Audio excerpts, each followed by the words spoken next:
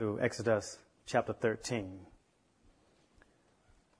We'll start in verses 17, 18. And we've been teaching on helping others to fulfill God's purposes for their lives.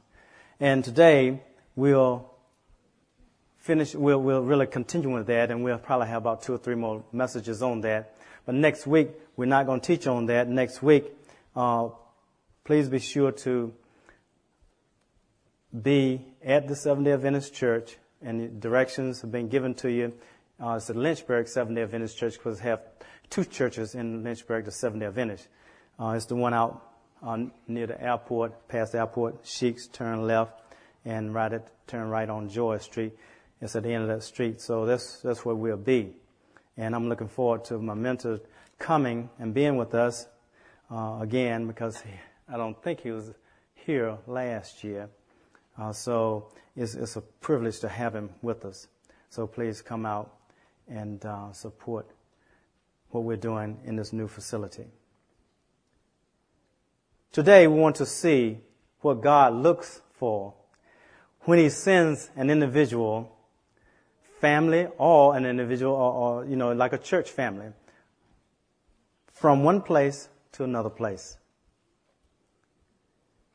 This is very important. Because as we look in Scripture, God gives, He just gives these directions, and He gives wisdom, and we need to glean from that wisdom as of our own individual family. We need to glean from that the experiences for our church family, and you need to be able to teach that also and help people who are struggling in areas where they don't know what God is doing in their lives. God probably will not lead you in the way that you think is convenient. He's probably not going to do that.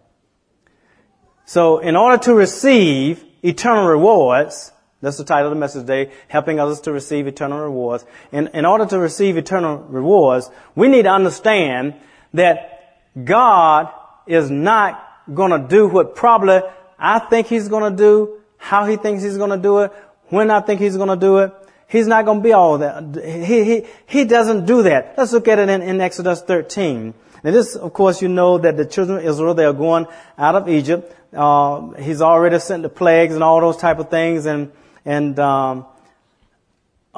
Pharaoh finally let them go. And so now, in verse 17, we see some things happening. Now it came about when Pharaoh had let the people go that God did not lead them by the way of the land of the Philistines, even though it was near. Now, if we were going out from Egypt, we would probably be thinking, Moses, you're taking us all around this place to get to this destination. Why are you doing that? And we start, talking to the people that's with us and our family members. Where are we going? He said we're going this way. Why are we going all the way around here? God has a purpose for you. He has a purpose for your family. He has a purpose for this church. He has a purpose for every person. And He is not going to do it the convenient way, as we see here.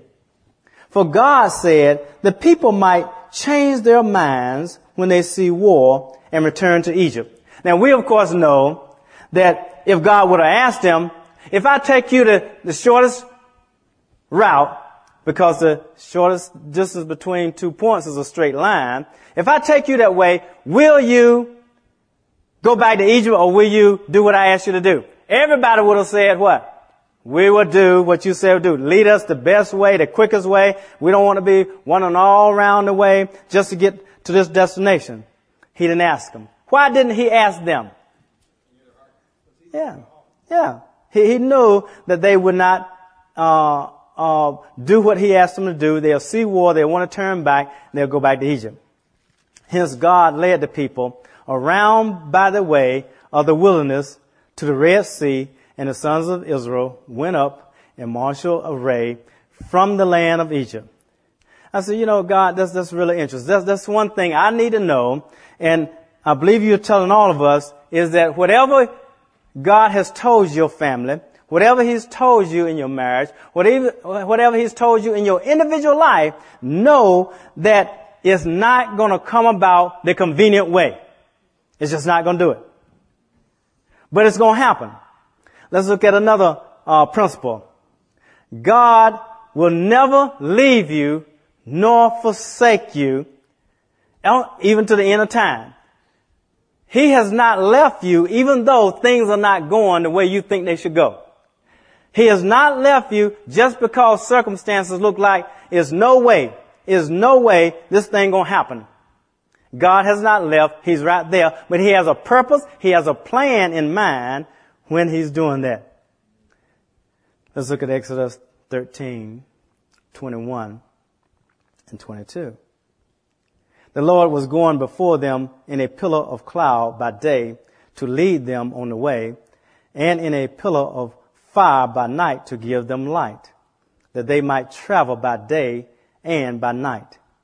He did not take away the pillar of cloud by day, nor the pillar of fire by night from before the people.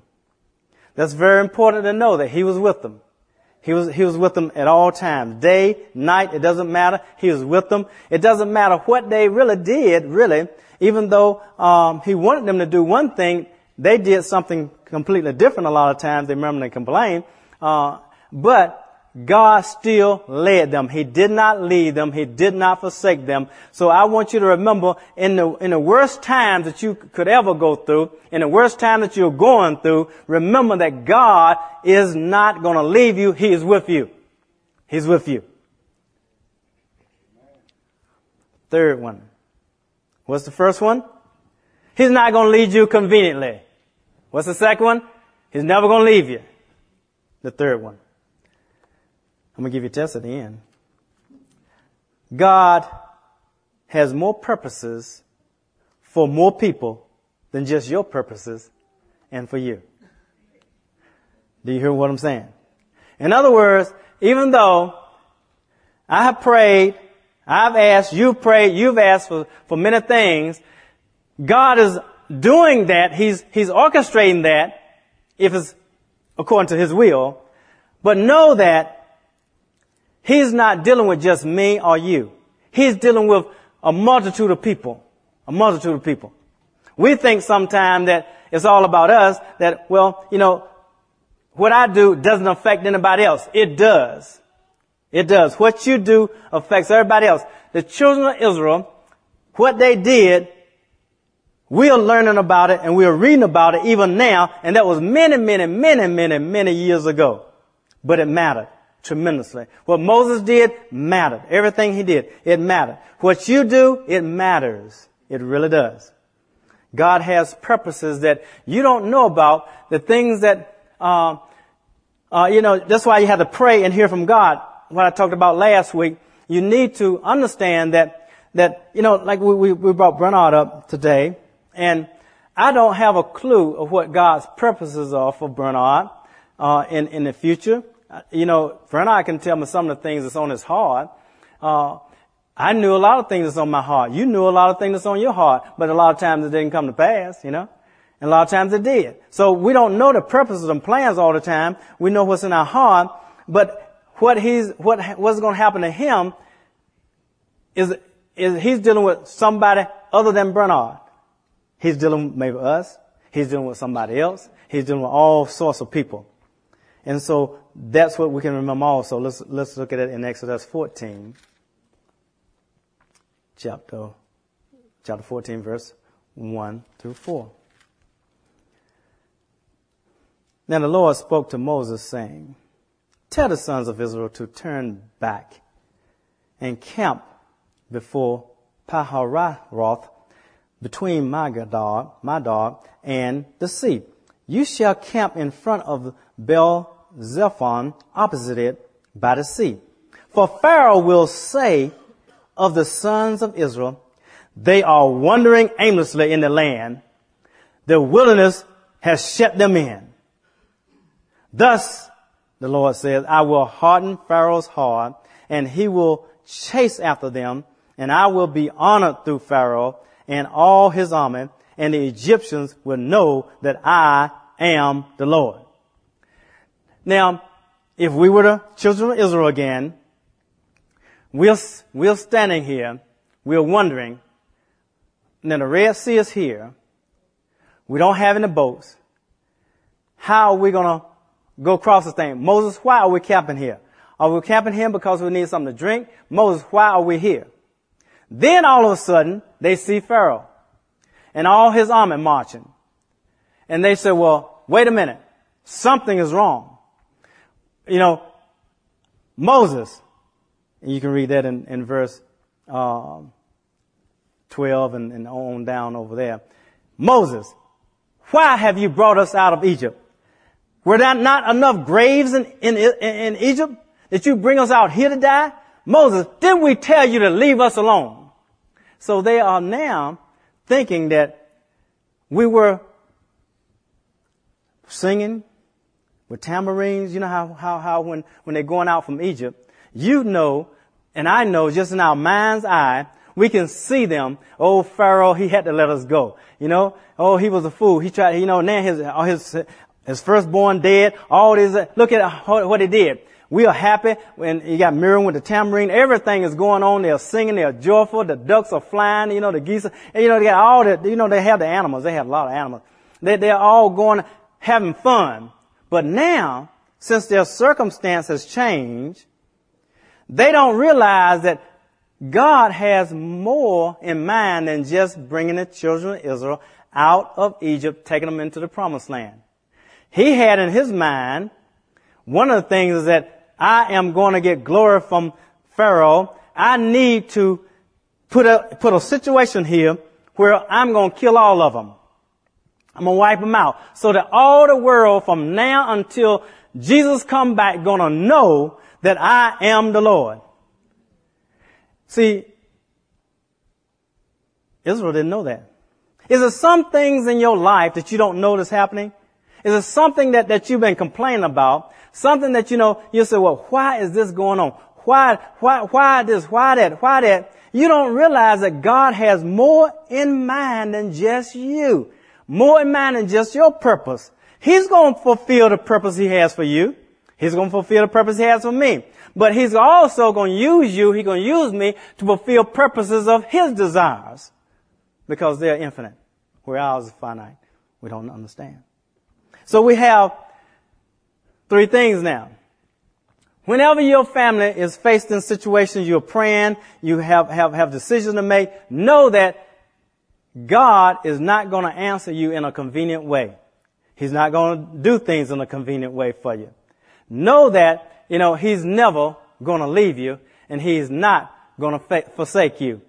Know that his purposes are far beyond the purposes he has just for you and your family, or this church or any other church, or this city or any other city. He has more in mind than that. He's dealing with a whole world.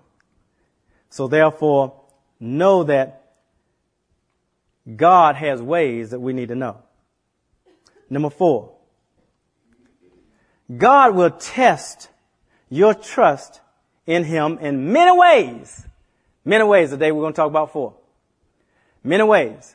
Now we already know now, we see from the scripture that God is not going to lead us and not going to answer our prayers in such a convenient way.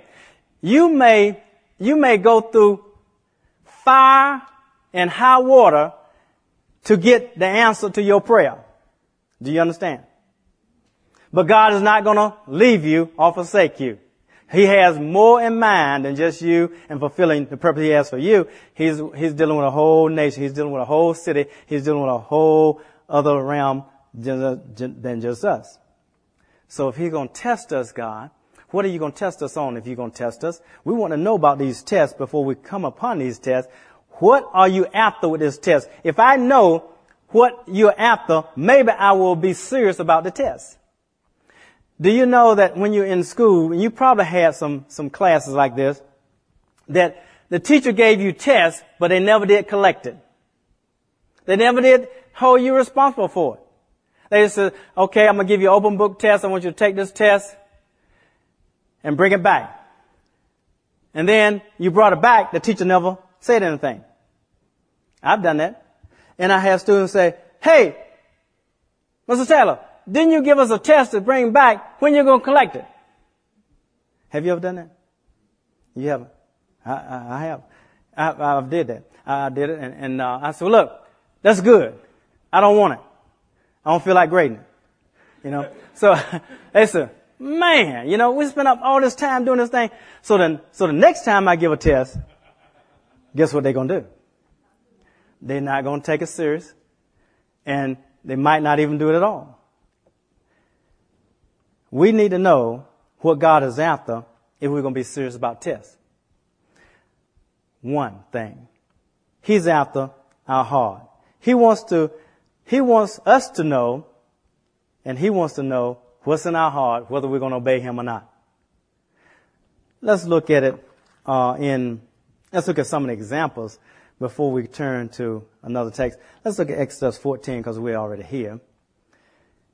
Now, test number 1 they had, that they came to the Red Sea and they failed that test. How do you know they failed the test?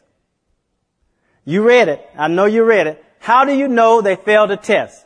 You can know they failed the test because they complained. If God already told them, I'm taking you out of Egypt, taking you to the promised land, they get there and said, man, I can't believe you do that. Look at verse 12. Is this not the word that we spoke to you in Egypt, saying, leave us alone that we may serve the Egyptians? For it would have been better for us to serve the Egyptians than to die in this wilderness. So what God is saying, I can't believe that. I can't believe that. I've given them all these signs in Egypt. I've turned the water into blood. I've done all this stuff, and they still don't believe me. God is saying to us, you will fail the test if when he tells you what he's going to do, and then we turn around and murmur and complain about the situation we find ourselves in, because he expects us to know that he's not going to lead us in a convenient way. He's expecting you to know that. And you know that because I've just told you, even if you hadn't read it. The second thing is that they got through that. They were excited. Oh, they were so excited. Look at verse 31 of chapter 14. They were so excited. When you read this, you can think that the Israelites, they were sick. He says, sick. They are sick, But see, they're no different than we are, really. When Israel saw the great power which the Lord had used against the Egyptians, the people feared the Lord, and they believed in the Lord and in his servant Moses. Now, why are they believing in the Lord and believing in his servant Moses now and not before? Only because of their circumstances. They're walking by sight. That's all. And not by trust or belief in the Lord. They are now past the Red Sea. They have now, God's already closed the Red Sea on Pharaoh and all the army. And so they're excited now. Oh, I believe you, Lord. Yes, I trust you. Yes. And we can have a hallelujah party. But see, God knows that I got to discipline this group here because they need discipline. I got to whip them into shape so they'll be ready when they get into the promised land. Test number 2 was as soon as they, look at verse 22. Then Moses led Israel from the Red Sea, and they went out into the wilderness of Sur, and they went 3 days in the wilderness and found no water. Then they came to a place where the water was bitter, Marah. So the people grumbled at Moses, saying, what shall we drink? Now, that's a bad question to ask. Does the Lord know that you need food? Does the Lord know that you need something to drink? Does he know that you need clothes? Does he know that you need food? Does he know, Bernard, that you need tuition? He knows that. Then he knows everything about us, doesn't he? So now if he's already told us to do something, and we turn around when we get to a rock and a hard place and we don't see it happening, He does not expect us to say, where's my tuition? Where's my food? Where's my, this, where's my that? I thought you promised me this, Lord. No, he doesn't expect that because he's already told you. What he expects is for you to know it's not going to be convenient. And matter of fact, it's going to look real bad, But I'm still there. I'm just testing you. That was test number 2. Now, test number 3 was that, look at chapter 16, verse 1. Down in the middle of that, it says, on the 15th day of the 2nd month, after they had departed from the land of Egypt, the whole congregation of the sons of Israel grumbled against Moses and Aaron in the wilderness. The sons of Israel said to them, would that we had died by the Lord's hand in the land of Egypt. Singing the same old song. When we sat by the pots of meat, when we ate bread to the full. For you have brought us out into this wilderness to kill this whole assembly with hunger. See, God had already given them something to drink. He's already turned the bitter water to sweet. He's already opened the Red Sea. They don't get it. And that's why, sometimes we look at them and say they are sick. But see, I guarantee you can look back in your life, I guarantee you, we are all sick when it comes to sometimes circumstance that's really bad, and we start wondering, God, what are you going to do, God? God, I can't believe this is happening to me. Some people say this, when it rains, it pours. Never say that. Never say that, you don't want to say things like that, And when they say that, they mean that when things start going bad, they get real bad, No, it just looks real bad, but it's not really bad. It's not really bad. Then he said, okay, this is what I'm going to do. The 4th test was, this is what I'm going to do. I'm going to give you something to eat. Look at verse 4. Then the Lord said to Moses, behold, I will rain bread from heaven for you, and the people shall go out and gather a day's portion every day, that I may test them whether or not they will walk in my instructions. Now, God was going to give them food, but he's going to give them food with some instructions that those instructions are going to be tests. Do you realize that God, he gives us some things, then he'll tell us, look, but this is what I want you to do with this. And he's just testing us. Do you think he can do that with our finances? He says, I'm going to give you this job, and I'm going to, just bless you here. And he's going to see what you're going to do with the finances. It's because he's already told us what to do, hasn't he? He's already told us what to do. And he's going to see what you're going to do. What did the children of Israel do? What the sick people do? They don't follow the instructions, do they? What do? They go out and they get bread. They get the manna. And he said, okay, don't let it stay all night. Don't try to hoard the thing, because see, they're thinking, man, I better get this bread now. He says it's going to come every day. I don't know where it's going to come every day. I better get enough for tomorrow, And see, when they got enough for tomorrow, see what happens is it turns into worms and it starts stinking, And it was just terrible. It was terrible. Okay, so that's what happened to them. Do you believe that? That's what happened to them. Verse 28. Look at verse 28. Then the Lord said to Moses, how long do you refuse to keep my instructions and my commandments? Do you realize when God places somebody over you, whether teens and young adults, whether it's your parents or whether it's your wives, whether it's your husbands, whether in the families, whether it's the elders or whatever the situation may be, whether in the city, it's the government, no matter what it is, he started at the top. He started, hey, Adam, why did you do this? Where are you, Adam? Come on. Why did you do this? It's the woman you gave me. Everybody's pointing fingers. He always goes to the top. So he goes to Moses and tells Moses, why are you refusing to obey me? And you know what Moses is saying? He said, me? God, I didn't disobey you, man. I just took an omer full of, that's all I did. Moses, it's you. You're the reason why those people are not obedient. No, God, they're your people. He said, no, they're your people. Now, that's how God does it. That's why God tells you to, try to work with your leaders, work with the government, try to work with civil authorities, try to work with the parents, children, try to work with, those who are in authority over you, because He's going to hold them responsible. So we have that God will test them. He will test them. Let's look at Deuteronomy chapter 8 and see what He says here. Because God is going to test us, in which you know. All the commandments, verse 1, that I'm commanding you today, you shall be careful to do, that you may live and multiply and go in and possess the land which the Lord swore to give to your forefathers. You shall remember all the way which the Lord your God has led you in the wilderness these 40 years, that He might humble you, testing you to know what was in your heart, whether or not you're going to keep His commandments. You remember I said He's going to test us?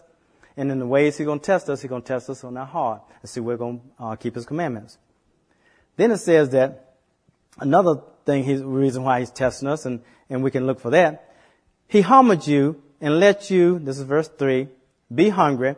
He fed you with manna which you did not know, nor did your fathers know, that He might make you understand that man does not live by, finish it for me, bread alone, but man lives by every word that what? Proceeds out of the mouth of God. So God is going to test us in order to see whether we're going to walk by what He has said in His Word, what He has said prophetically, what He has said to you, because He's saying here that don't you walk by your circumstances. You see, walk by what God has said to you. And when I say something, I'm going to keep it, because God never lies. All we have to do is pray and say, God, have you said this? God, and get some confirmation. And we have our airplane landing principle. We have, we also call it sometimes the harbor light principle, ways in which you can know that we are hearing from God the best as we know how to do. The 7 ways. I think I'm going to call Chad up to give those ways now. Well, that's okay. I won't do that. I won't do that. Jennifer's here. She'll hate me. She'll hate me if I do that. You will too, won't you? Yes. Okay. You can't hate me because you have to love me. That's the word, So we have that He's going to check to see what our heart is, whether we're going to keep His commandments. He's going to see whether we're going to live by every word that proceeds out of His mouth. Then He's going to discipline us. Oh, He's going to discipline us. Oh, He is going to discipline us. And you say, well, God doesn't discipline anybody. God disciplines us. Let's look at verse 4. Your clothing did not wear out on you, nor did your foot swell these 40 years. Thus you are to know in your heart that the Lord your God was disciplining you. He was disciplining you just as a man disciplines his son. So we have to know that God is going to test us to see what's in our heart, to see whether we're going to keep His commandments. He's going to test us to see whether we're going to walk by circumstances or whether we're going to walk by faith, trust in Him. He's going to test us in order to discipline us. We need discipline. Now, discipline, I'm not talking about He's going to hit us, over the head with a piece of wood. That's not the discipline I'm talking about. I'm talking about the discipline that any athletic team goes through, any athlete goes through when they're in training to, is it Michael Phelps that swam, had all the gold medals and stuff like that in swimming? He had to train. He had to discipline himself. He just couldn't, just eat 5 pizzas every day, and think he's going to float. He's not going to float. He's going to sink, So we have to discipline ourselves for what God has called us to do. And God has disciplined the children of Israel. He's going to discipline us. Let's look at verse 15. He led you through the great and terrible wilderness with its fire serpents and scorpions, and a thirsty ground where there was no water. He brought water for you out of the rock of flint, In the wilderness, he fed you manna, which your fathers did not know, that he might humble you and that he may test you to do good for you in the end. And the last thing would be that God is going to test us to do us good in the end. If we don't get tested, we're not going to do good in the end because we are, just like the children of Israel. And we look at them, we say they are sick. They are stubborn. They are stiff-necked. We call them all sorts of names because the Bible calls them that. And we say, well, I'm glad I'm not like the Israelites, man. I'm glad that I'm, pliable with the Lord. I'm glad that I'm submissive, And I would say probably you're like me. We probably still need sanctification, sanctifying. We need that process. We need the Holy Spirit working in our lives because we are not all that we appear to be. We're not. I hope you believe me. The last thing is that we need to learn the examples. Let's end in 1 Corinthians chapter 10. We must learn the examples that he has set for us. He's given all this great book, 66 of them, he's given us to learn that we might not have to go through the school of hard, finish it for me. And some people, they tend to not believe because somebody else tells them, I've already gone through that, don't do that.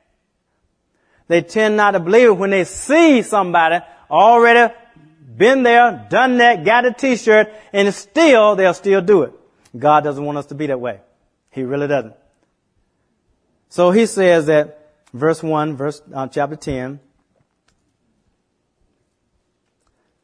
for I do not want you to be unaware, brethren, that our fathers were all under the cloud and all passed through the sea and all were baptized into Moses in the cloud and in the sea and all ate the same spiritual food and all drank of the same spiritual drink, for they were drinking from the spiritual rock which followed them, and the rock was Christ. So he's saying that every last one of them were the same. They went through the same thing. They did everything the same.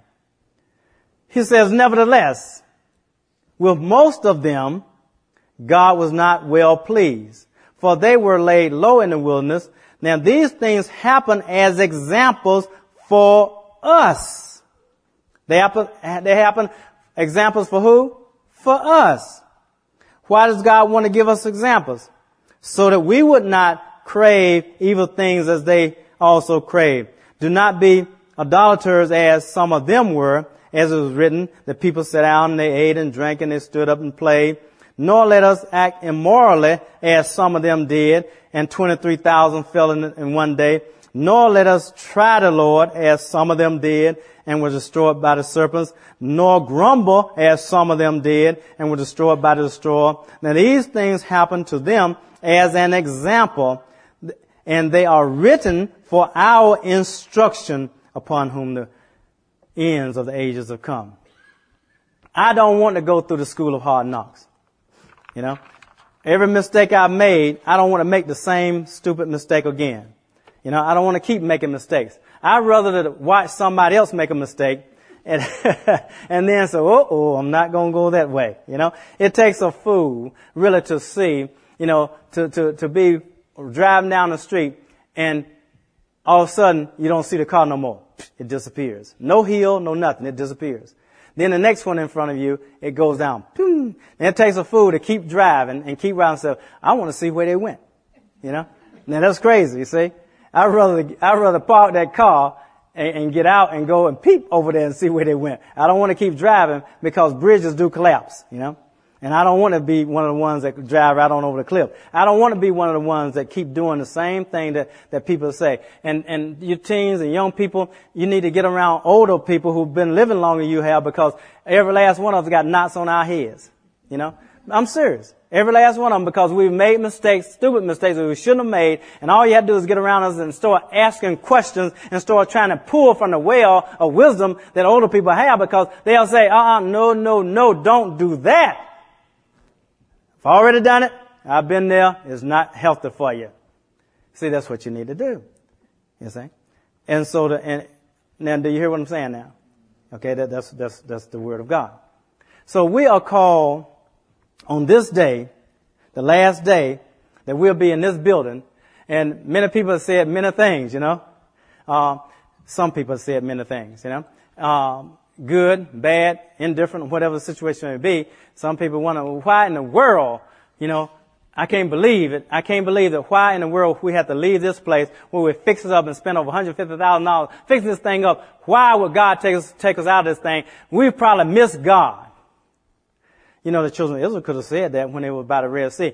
It doesn't take an airplane pilot to see, man, hey, the Red Sea is here, Pharaoh's here, somebody missed it. And it won't us, you know. Moses, you the one, you know. See, you don't have to do that because see, God has purposes and He's not going to make things convenient for you. All the gold, all the silver is His anyway, and the cattle on 1,000 hills. Is that correct? So therefore, what's $150,000 to Him? If He wants to do something different in our lives, He doesn't want to make it so convenient. It costs us dearly. It costs us dearly, you know.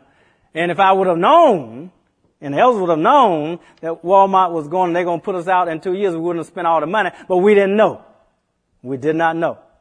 So obviously, God is up to something. And I count it a privilege for you to be already sitting here knowing that God has already done something because it's history now.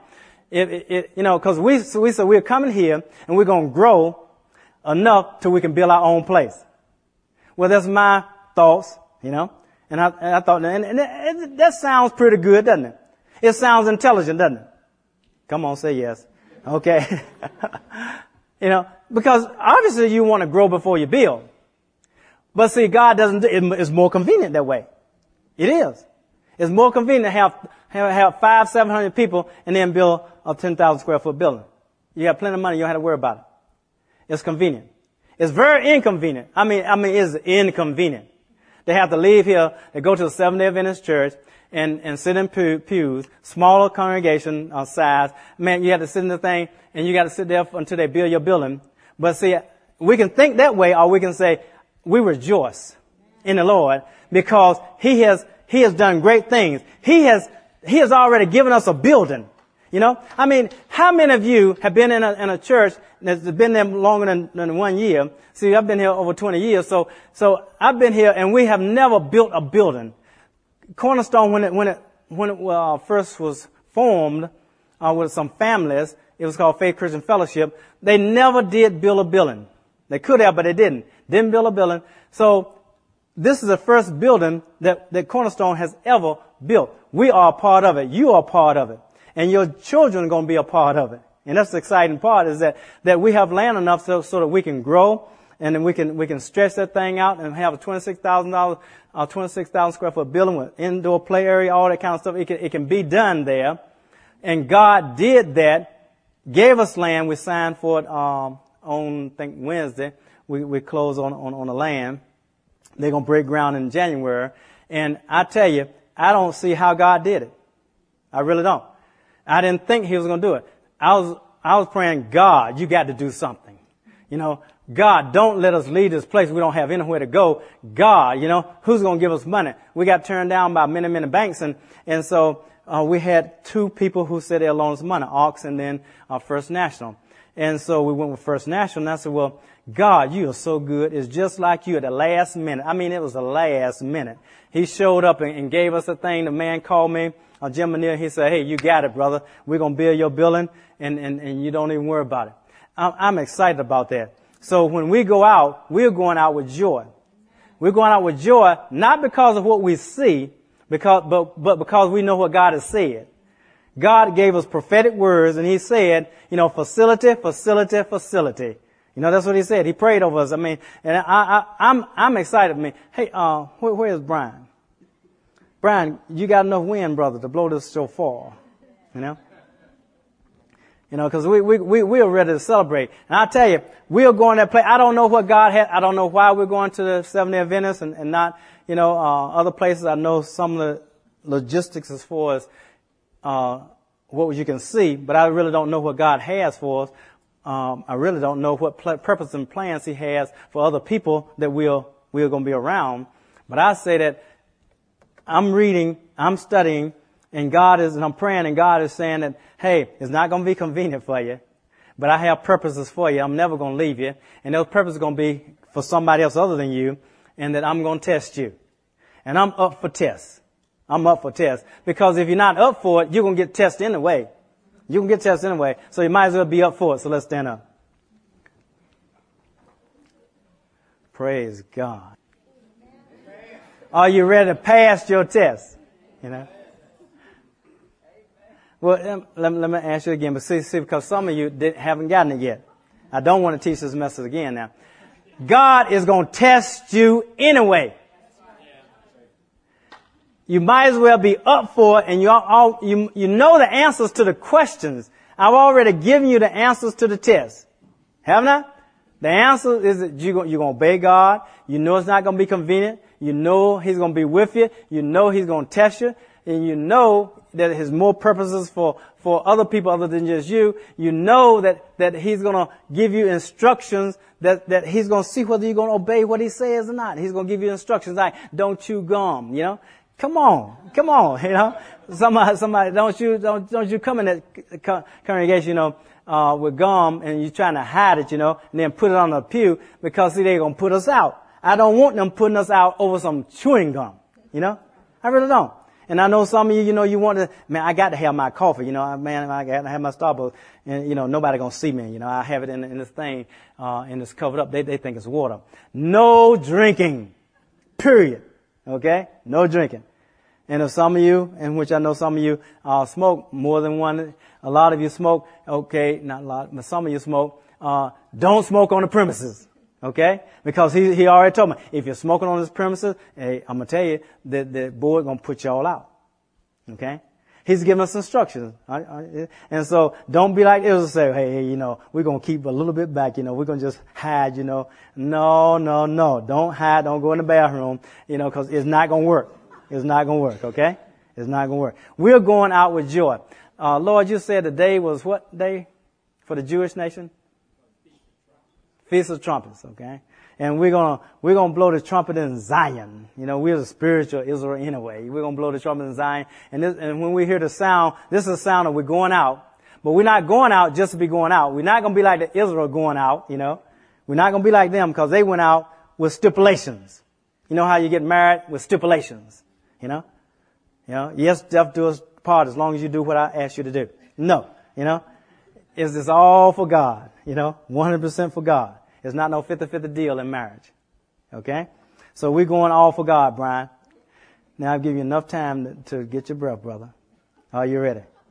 Okay. When you hear the sound, I want you to shout because we're going out. Okay? Glory! Glory! Glory! Woo! Glory! We are going out, out, out, out.